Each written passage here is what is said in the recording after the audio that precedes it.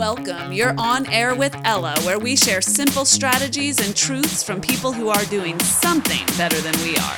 Whether it's wellness or fitness and fat loss, to just living better and with more energy, or changing your mindset to accomplish more in your own life and succeeding however you define it. This is where we share the best of what we're learning from the experts, and we're learning more every day. Live better, start now. Hey, Tilly. Hey, Ella. It's been a couple of weeks since we recorded. What's going on with you? Lots, actually. But there's something specifically to do with the show that I wanted to catch up with you about, if that's okay. Tell me everything. Okay, so I wanted to revisit that conversation we had on air. Do you remember we got that question about pricing your product or service? Absolutely. I think that was the last episode we did together. Yeah. At one point in that conversation, you were like, look, it's okay to lose customers if you need to do that to grow your business. Do you remember saying that? Yeah, like if you raise your prices and some people fall off? Yes, exactly. Yes, okay, and honestly, Ella, that was a real penny drop moment for me. Because I realized that I'm mostly motivated by the relationship, so I respond to a client request ultimately with the desire to make them pleased with me rather than achieving my business goals. So this week, this really lovely guy that I've worked with before got in touch. And last time I worked with him, he was in a bit of a pickle. He basically needed to deliver something on a really limited budget that needed my skill sets. So I did a really quality piece of work for him, but I charged it out on mate rates. I didn't really make much. Mate rates. I love that. Mate rates. I love that. Okay.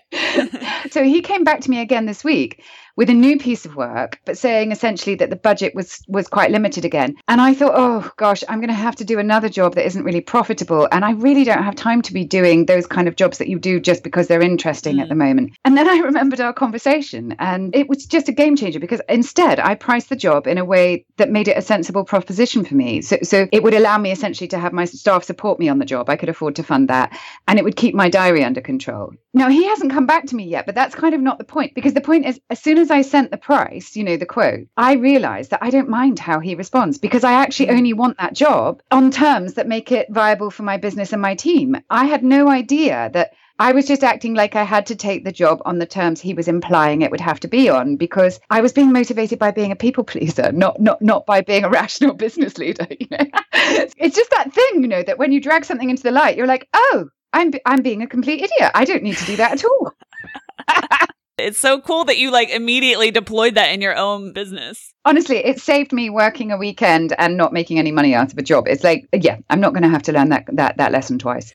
Let's just use this as an opportunity right now for a big shout out to those of you who are submitting questions, and to those of you who have submitted questions, which you do by sending them to justask@onairwithella.com.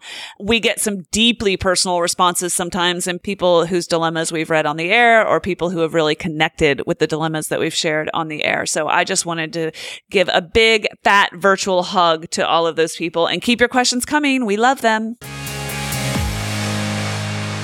So we have our first letter here, Ella. We're calling this one Transformed Life. She says, I've been having a problem with my stepmother recently. Up until the last 18 months, I didn't have a lot of money to spend on luxuries such as holidays. Now my life is transformed due to my promotion and my new partner. We love to go on nice holidays 3 or 4 times a year, and I can now afford to do that. My dad is happy that I'm traveling and seeing the world and is proud of my success, but my stepmother's pulling faces and saying things like, I thought you'd already been on holiday this year. It's got to a point where I've stopped telling them when we go somewhere nice. And I find that a shame. She has 3 sons, all older than me, that perhaps aren't as successful as I am now. I'm finding it hard to deal with, and I find myself being quite angry at her. Is there a better way to deal with this? First of all, good for you. I mean, she's doing her thing, and she is evolving, and her income is growing to reflect that. I think that's amazing. So high five there. But wow, money and the perception of money and success is such a major personal trigger for people. It's just, you can just feel it coming off of this letter. It is. I mean, money in terms of a psychoanalytic perspective is very interesting because it's symbolic, essentially. I mean, the therapeutic idea would be that everyone in early infancy, so when you're a baby, you want everything from your parent, right? You want them to regulate all your body experiences and all your emotional experiences. And if someone's not there helping you, it can leave you feeling desperate when you're a baby. Now, most of us get past that by having a good enough parent. You know, we essentially do have a parent that regulates things for us, and we essentially learn to cope ourselves emotionally and physically in a way that allows us to sometimes cope without having things too, because we learn that if a parent's good enough, they might drop the ball occasionally, but ultimately we're in a safe world. But if emotionally we have wounds from being overlooked as a small child, it can leave us with a general attitude of life being something that will shortchange you, life being something that won't give you what you deserve. So you get a sense that you never get your fair share of anything. So this gets really foregrounded when you're literally talking about money, because it becomes such a symbol for the feeling of not getting enough. So in short, all I'm saying really here is it's not surprising that someone suddenly getting a lot more money is throwing up a lot of feelings inside a family. I mean, I don't know if the stepmom is jealous on behalf of her own children that were talked about here, or whether she's jealous for herself. But essentially, feeling that people are getting something you're not getting is a profoundly primitive experience. And we see it played out with money all the time. Wow. I mean, everyone can identify someone in their life that sort of has a general attitude of being shortchanged by life. You're so right. It's a difficult one to live with as well for that person, you know, that to constantly withhold like that, I think is very hard, you know, whether that's emotionally or financially or whatever. Well, and you know what? This makes this particularly difficult because we've talked about friend challenges before, but the truth is with friends, when you outgrow your certain friendships or the lifestyle and the context in which you made those friends, like we talked about a little bit in episode 175, when you evolve and some of your friendships don't fit anymore, that's a very natural thing, but you have the luxury of moving on. And in family, like, you're stuck. Yeah, no, you don't choose your family, right? That's what they say. I see two other things going on here too, Tilly. I don't know what you think about this. First of all, the comparison game. Wow, stepmom has major comparison issues because she is looking at Transformed Life's ascension as pushing her own sons down, very likely. So it's like Transformed Life, our letter writer, if she rises, then the sons are by definition, in a relative sense, pushed down, which is a false narrative that we create in our heads, but entirely based on what I call, this is really deeply scientific. You might want to write this down. I call it "there's not enough pie" mentality. Oh, Ella, honestly, when I read this letter, I was like, oh, please let Ella talk about the pie. She's so good at the pie.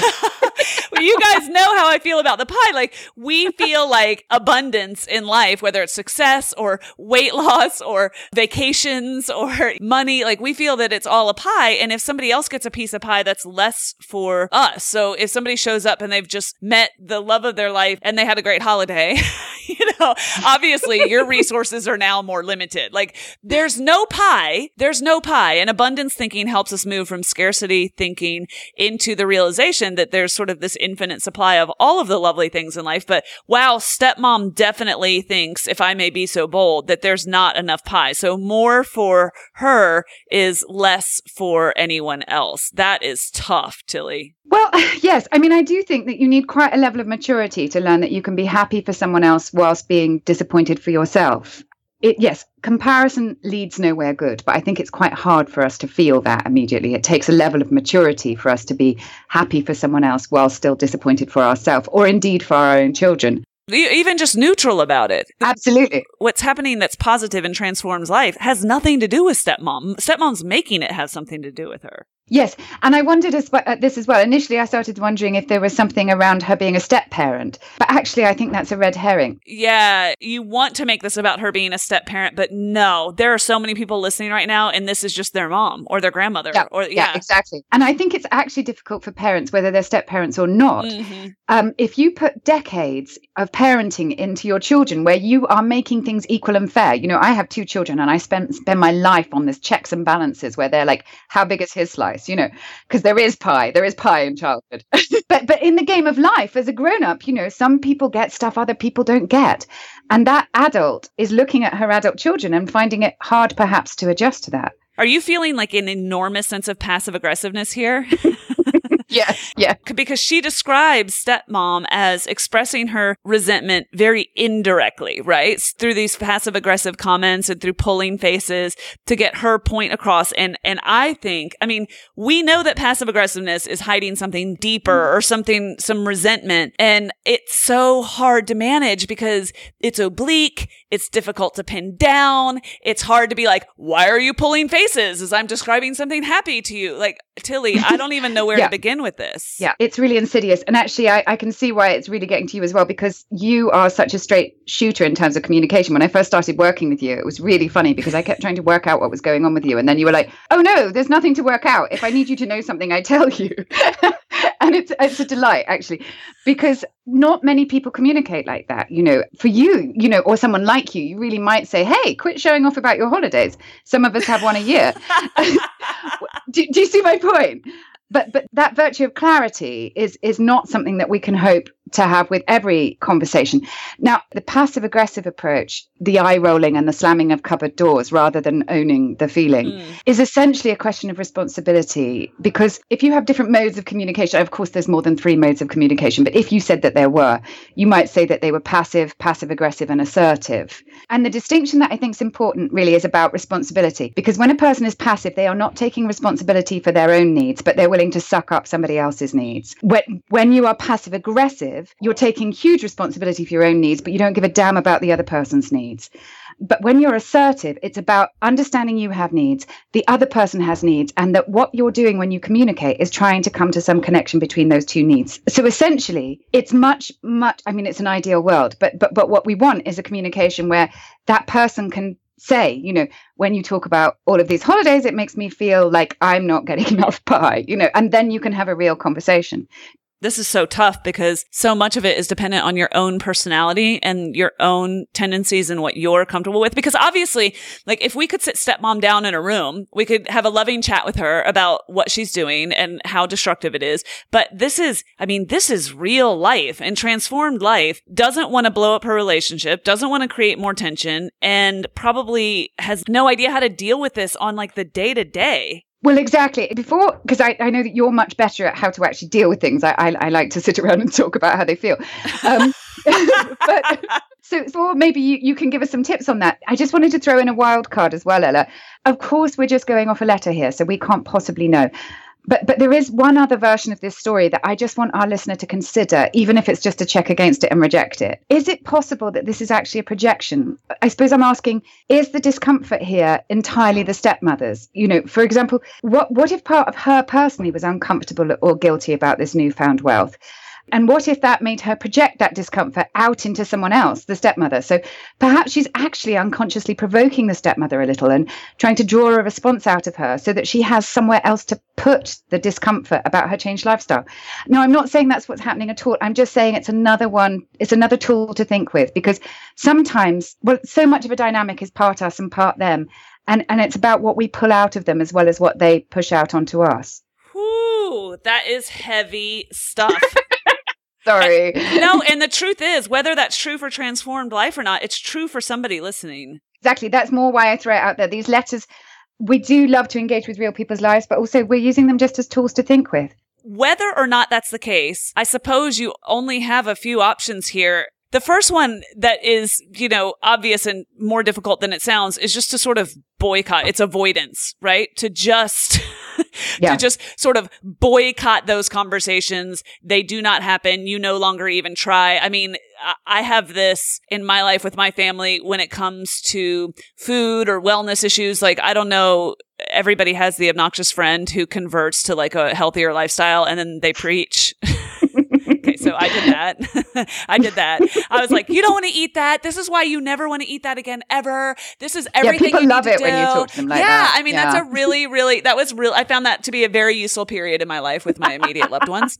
And then I realized that there is absolutely no win situation there. I was the one that was being obnoxious, but it created a situation where every time I got fed after that, there was a 20-minute discussion on whether or not I would be eating what I was served. So anyway, it sort of came back to bite me in the butt. What I'm trying to say is I now, for years, have not approached the subject of food or nutrition or what I eat or what I don't eat. I just do my thing when I'm at family gatherings and that type of thing. So I just boycott that entire line of conversation. And I was like, you know what? Let's just never talk about this again.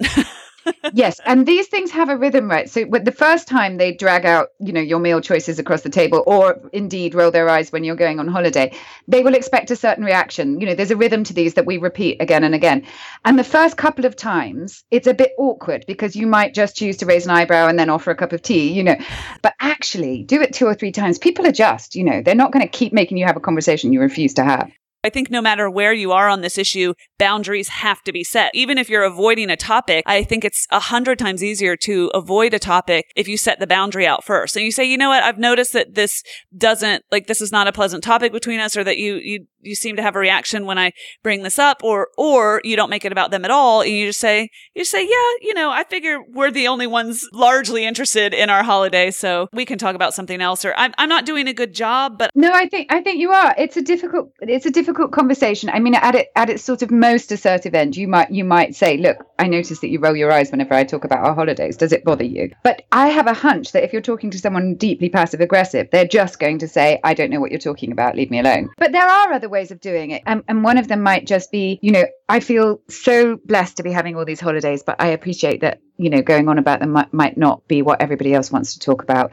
And you've made your point, you've moved on, and you find a new way to talk about it in future. Yeah, I just want to be super fair to Transformed Life. We do understand you're not just shoving this down her throat. Like, we know that. And I don't know what your relationship is like with stepmom, but if you're comfortable saying, oh, you're rolling your eyes, am I over talking this? If you can honestly just acknowledge what they just did and say, I'm sorry, am I over talking this?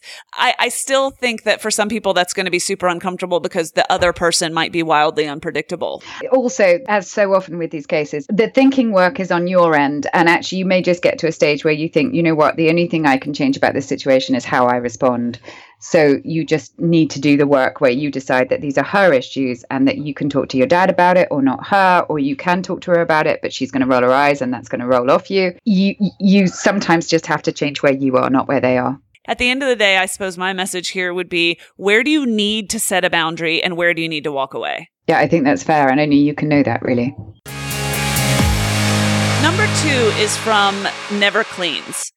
Here's her letter. I have 2 adult sons in their 20s, both living at home with me. The oldest could afford his own place, and the youngest is saving for university in September, working in a low-wage position. They do very little around the house. They never have. But now I have health problems, and I think they should step up. If I complain, they do nothing. They say things like, I made you a coffee, or they tell me that I'm picking on them. If I ask them to clean up the kitchen, for example, everything is still there the next day. They say they forgot. They just joke, and they tease me about nagging them or for being uptight. Is having to fight for getting the dishes and other help done normal? Shouldn't they have grown out of this by now?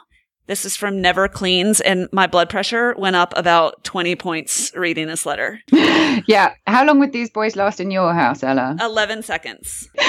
Okay. So look, I don't know if this is a thing in the US in the way it is in the UK, but a number of issues, kind of socioeconomic issues, have come together at the moment for us, like increased house prices and frozen salaries, and also actually the rise of internships, early career unpaid work. And it's meant that young people are actually staying home later here. So in fact, there was actually there was a study quite recently that said that adolescence starts earlier than it ever did. I think they placed it around 11 and it finishes in the mid to late 20s. They were saying that millennials are essentially much more heavily parented. They get more financial and emotional support and much more involvement generally from their parents than any generation before. I think it's particularly interesting here because the listener writes as though her 2 boys have just appeared from Mars. Like their behavior is totally separate to her, that they would be behaving like this regardless of how she has lived with them. So it's not to say she's entirely responsible for their behavior. In fact, I think the issue here may be that she has historically taken too much responsibility for them. But this is definitely something she's playing a part in for me. Never Cleans. I don't know how to tell you this, but you're contributing to this far more than you realize. Yeah, she's perpetuating this because her invisible labor, if you like, these guys don't even know what they don't know. They presumably aren't even aware of all the work she's doing for them. There are several words that stand out to me. They do very little around the house. They never have. Okay, flag number 1. But now I have health problems and I think they should step up. And if I complain, they do nothing. Okay, first of all, they never have. This is not today's problem. You are acknowledging to us that they've never stepped up. Okay. The second thing is, it doesn't matter if you have health problems or not. This is not optional. This shouldn't be now you need their help. This should be, they are grown men. And if they are going to live with you, then they need to be holding their own.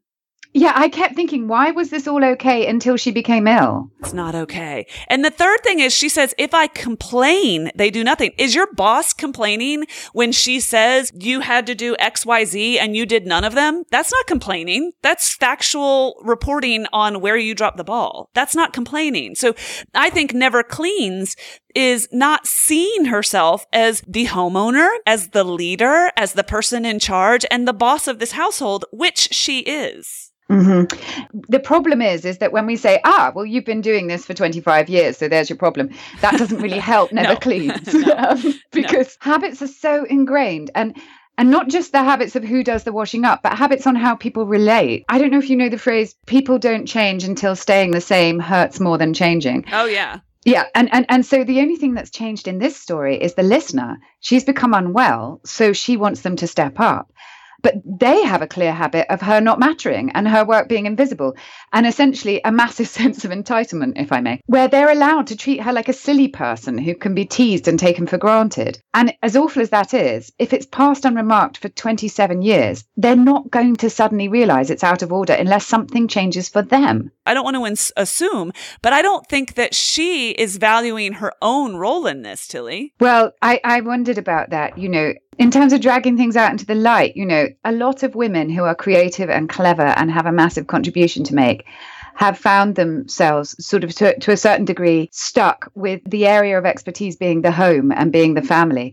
So a lot of those women take that energy and creativity and pour it into being some kind of uber overachieving mother rather than something that is for them. And we're making huge assumptions here. I have no idea if our letter writer has implied that rather. But I wonder if there's something she's been getting out of this dynamic until now as well. Perhaps she hasn't also taken herself that seriously. Yeah, I think a lot of us find value in being needed. And I don't think that's even necessarily a bad thing, but I do think that what's useful is as we evolve and realize we don't want to create codependent situations because of our need to be needed, or if we have done and we have tired of it, it's not too late to change. And so that's my encouragement for Never Cleans is that it doesn't matter what you've done for the past 27 years with these now completely fully grown adult children. What matters is how you feel today, where you are right now, and where you're going to start. And I get that she probably is a little bit scared, Tilly. Again, we're making assumptions, but that's what we do. That's how this works. And so if the assumptions, if these are wrong for Never Cleans, then they might be right for somebody else. And my assumption is that she may very well be actually scared to assert herself. She might not value her own feelings. And so she's done nothing but put others' needs and feelings ahead of her own. And so then, of course, there's going to be anxiety and guilt when it comes to the point where you have to ask for what you need. Am I right? Yeah, I think you're absolutely right there. It's essentially, she's asking for them to be nice to her rather than assuming that they will be and seeing something as deeply wrong if they're not. Yeah, and this is your territory, but I know that this can bring up all kinds of issues, like you're afraid of somebody else's anger at you or judgment, even not being liked in your own household, or you might even fear that you're going to lose their love or their approval in some way. Like this can gen up a lot of the feelings. Yeah, no one likes conflict, Ella. Well, not many of us.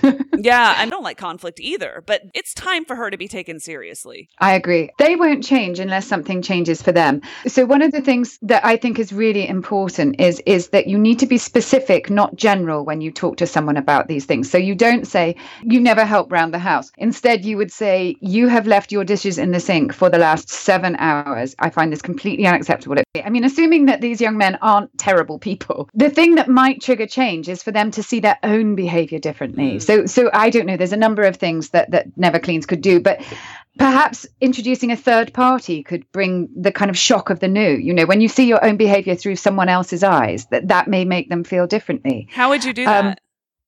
Well, it really might be that there's a family friend, or that, there's, I mean, I even know, certainly with smaller children, I know someone that videoed just a family dinner just to show how many times they asked someone to hold their fork. But, but actually, this is a point, because these guys are behaving like children, it makes me want to parent them like children. If my kids refuse to pick up after themselves, I will take away their pudding. It's that simple.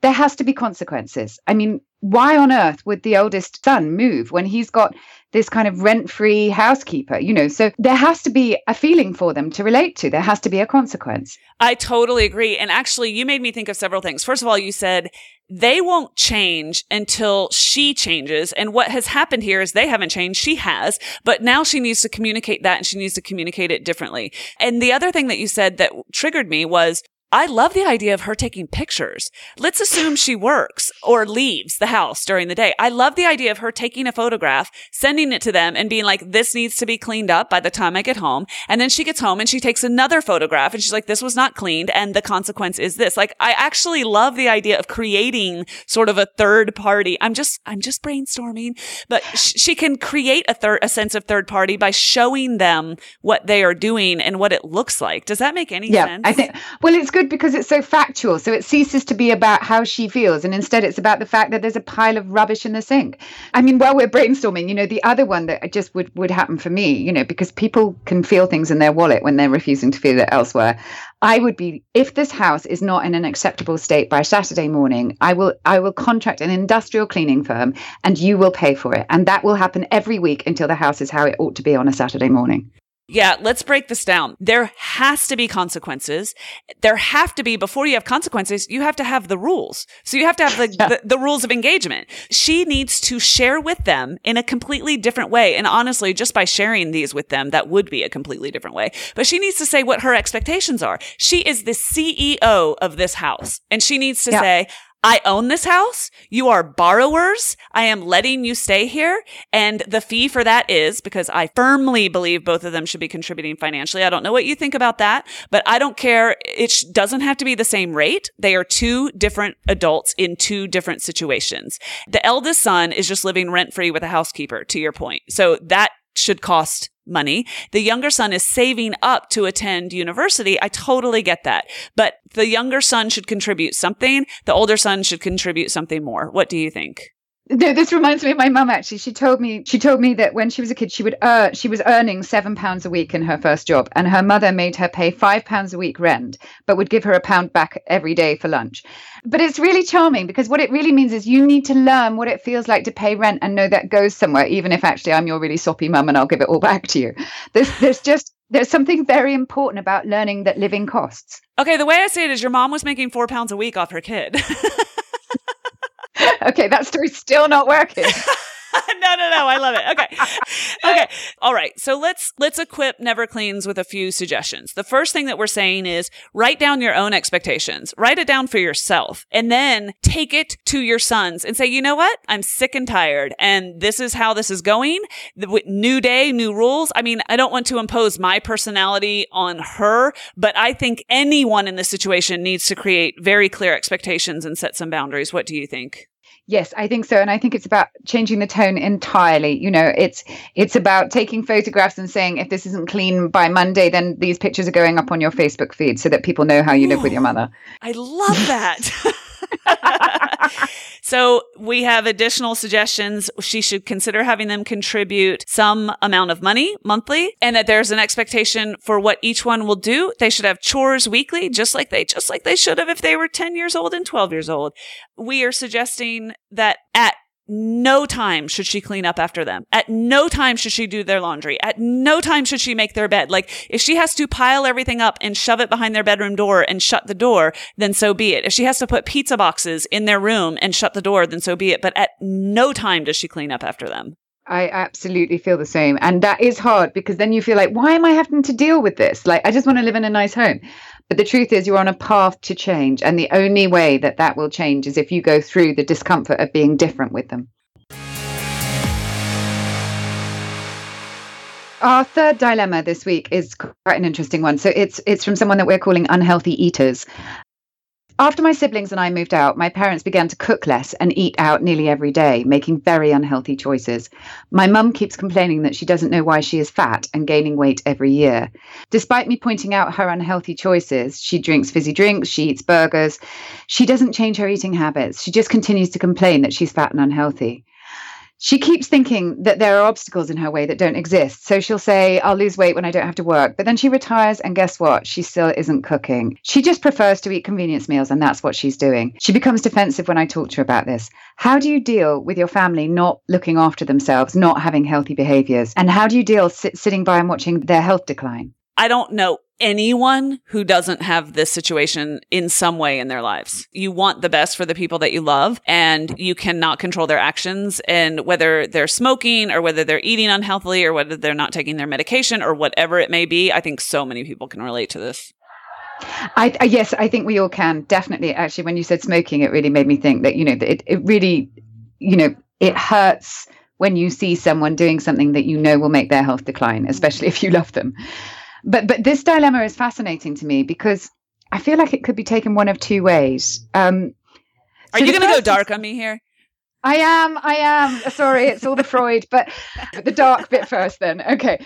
So I would ask, does the listener feel that her parents care for her and that they have cared for her as much as she is needed? Because sometimes when we see people essentially trying to parent their own parents, it's sometimes because of a kind of inversion. So if you feel neglected, if you feel that your parents aren't caring for you enough, sometimes you can protect yourself from that pain by putting that energy into protecting them and caring for them. Does that make sense? Wow. Yeah. So you give your parents the care and attention that you actually want for yourself. And that would make sense, I think, of how frustrated and cross she perhaps feels over the poor choices she sees them make. Some of the words she's using, like fat and so on, aren't actually terribly kind. And I wonder if actually that could be a manifestation of some fury of not being nourished in some way. But we can't possibly know this about our listener, Ella. And so I think perhaps we ought to go back to the other alternative view, which of course is that she is simply a straightforward person wanting better for her parents. Well, you've made somebody think, that's for sure. So look, the other way, perhaps the more straightforward way to interpret this dilemma is that the listener is worrying about her parents in a loving way. And perhaps she's feeling some guilt. Everyone worries about their parents as they get older, but she says specifically that her parents ate well when their kids were at home. So when it was for their children, really. But now that the children have left, they don't see their own health as this worthy of the same attention somehow. They perhaps find it hard to prioritize themselves and their own well-being in a way that they could do for their children. I mean, I suppose I'm just flagging that so often food isn't about food. All of those possible drivers are so interesting. I mean, you make me think so much. I think at the end of the day, it's so hard because you want the best for them, whoever these people would be in your own life, the person that maybe overdrinks, the person that smokes, the person that doesn't exercise and you're just dying for them too, the person who's letting their health decline, the person who could get a job that makes them really happy, but they don't. Like, who doesn't have this in their life?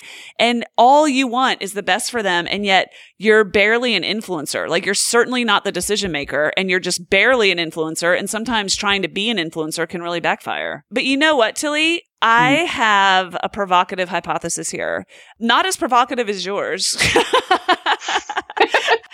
The problem is actually not what she thinks it is. The problem is less obvious, in my opinion. I think the problem is that she wants them to change and that she has to tolerate the untruths, right? Like that they're telling themselves, because there's that happening too. So she wants them to change. She wants them to actually change their behavior. She also has to listen to these untruths and these rationalizations that she just knows aren't true.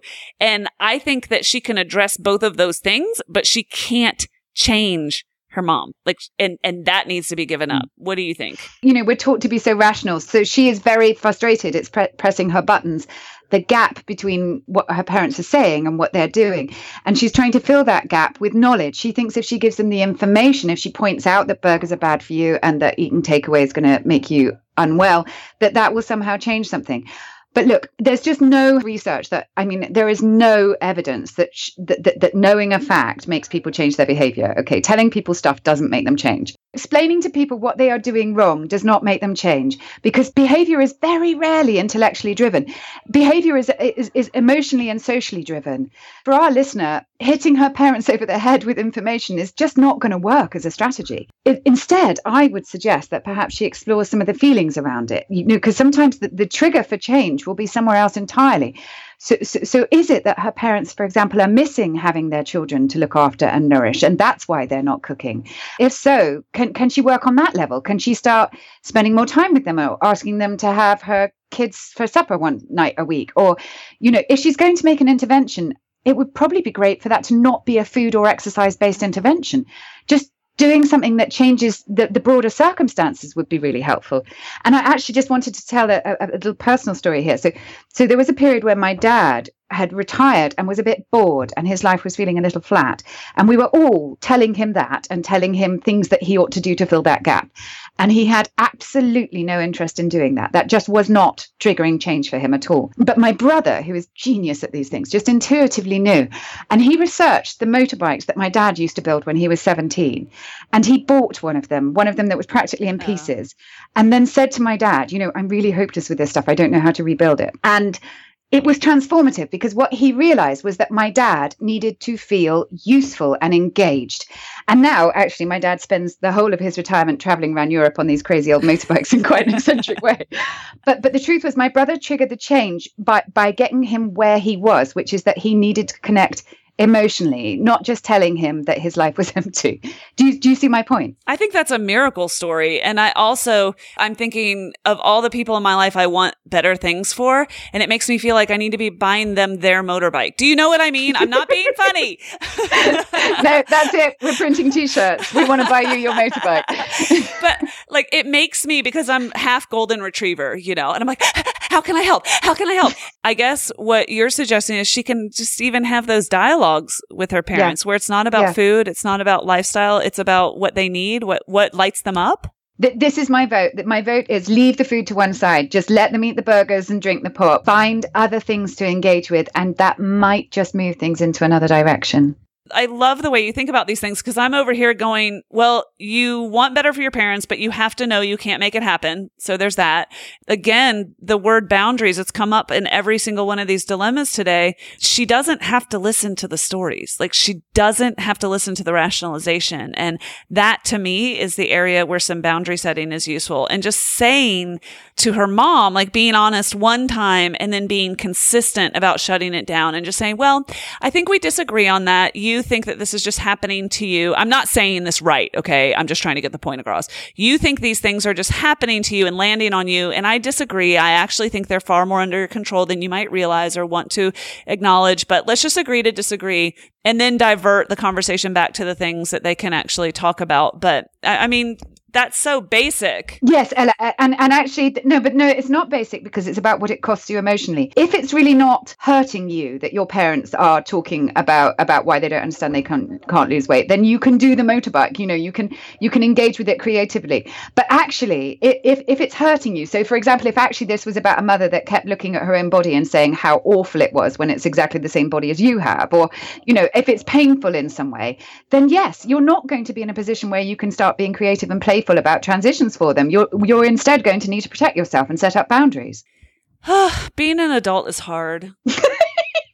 I'm going to go back and live with Never Cleans. Do you have room for me, Never Cleans? You guys, thank you so much for these questions. We never pretend to have all of the answers. In fact, sometimes we just have more questions.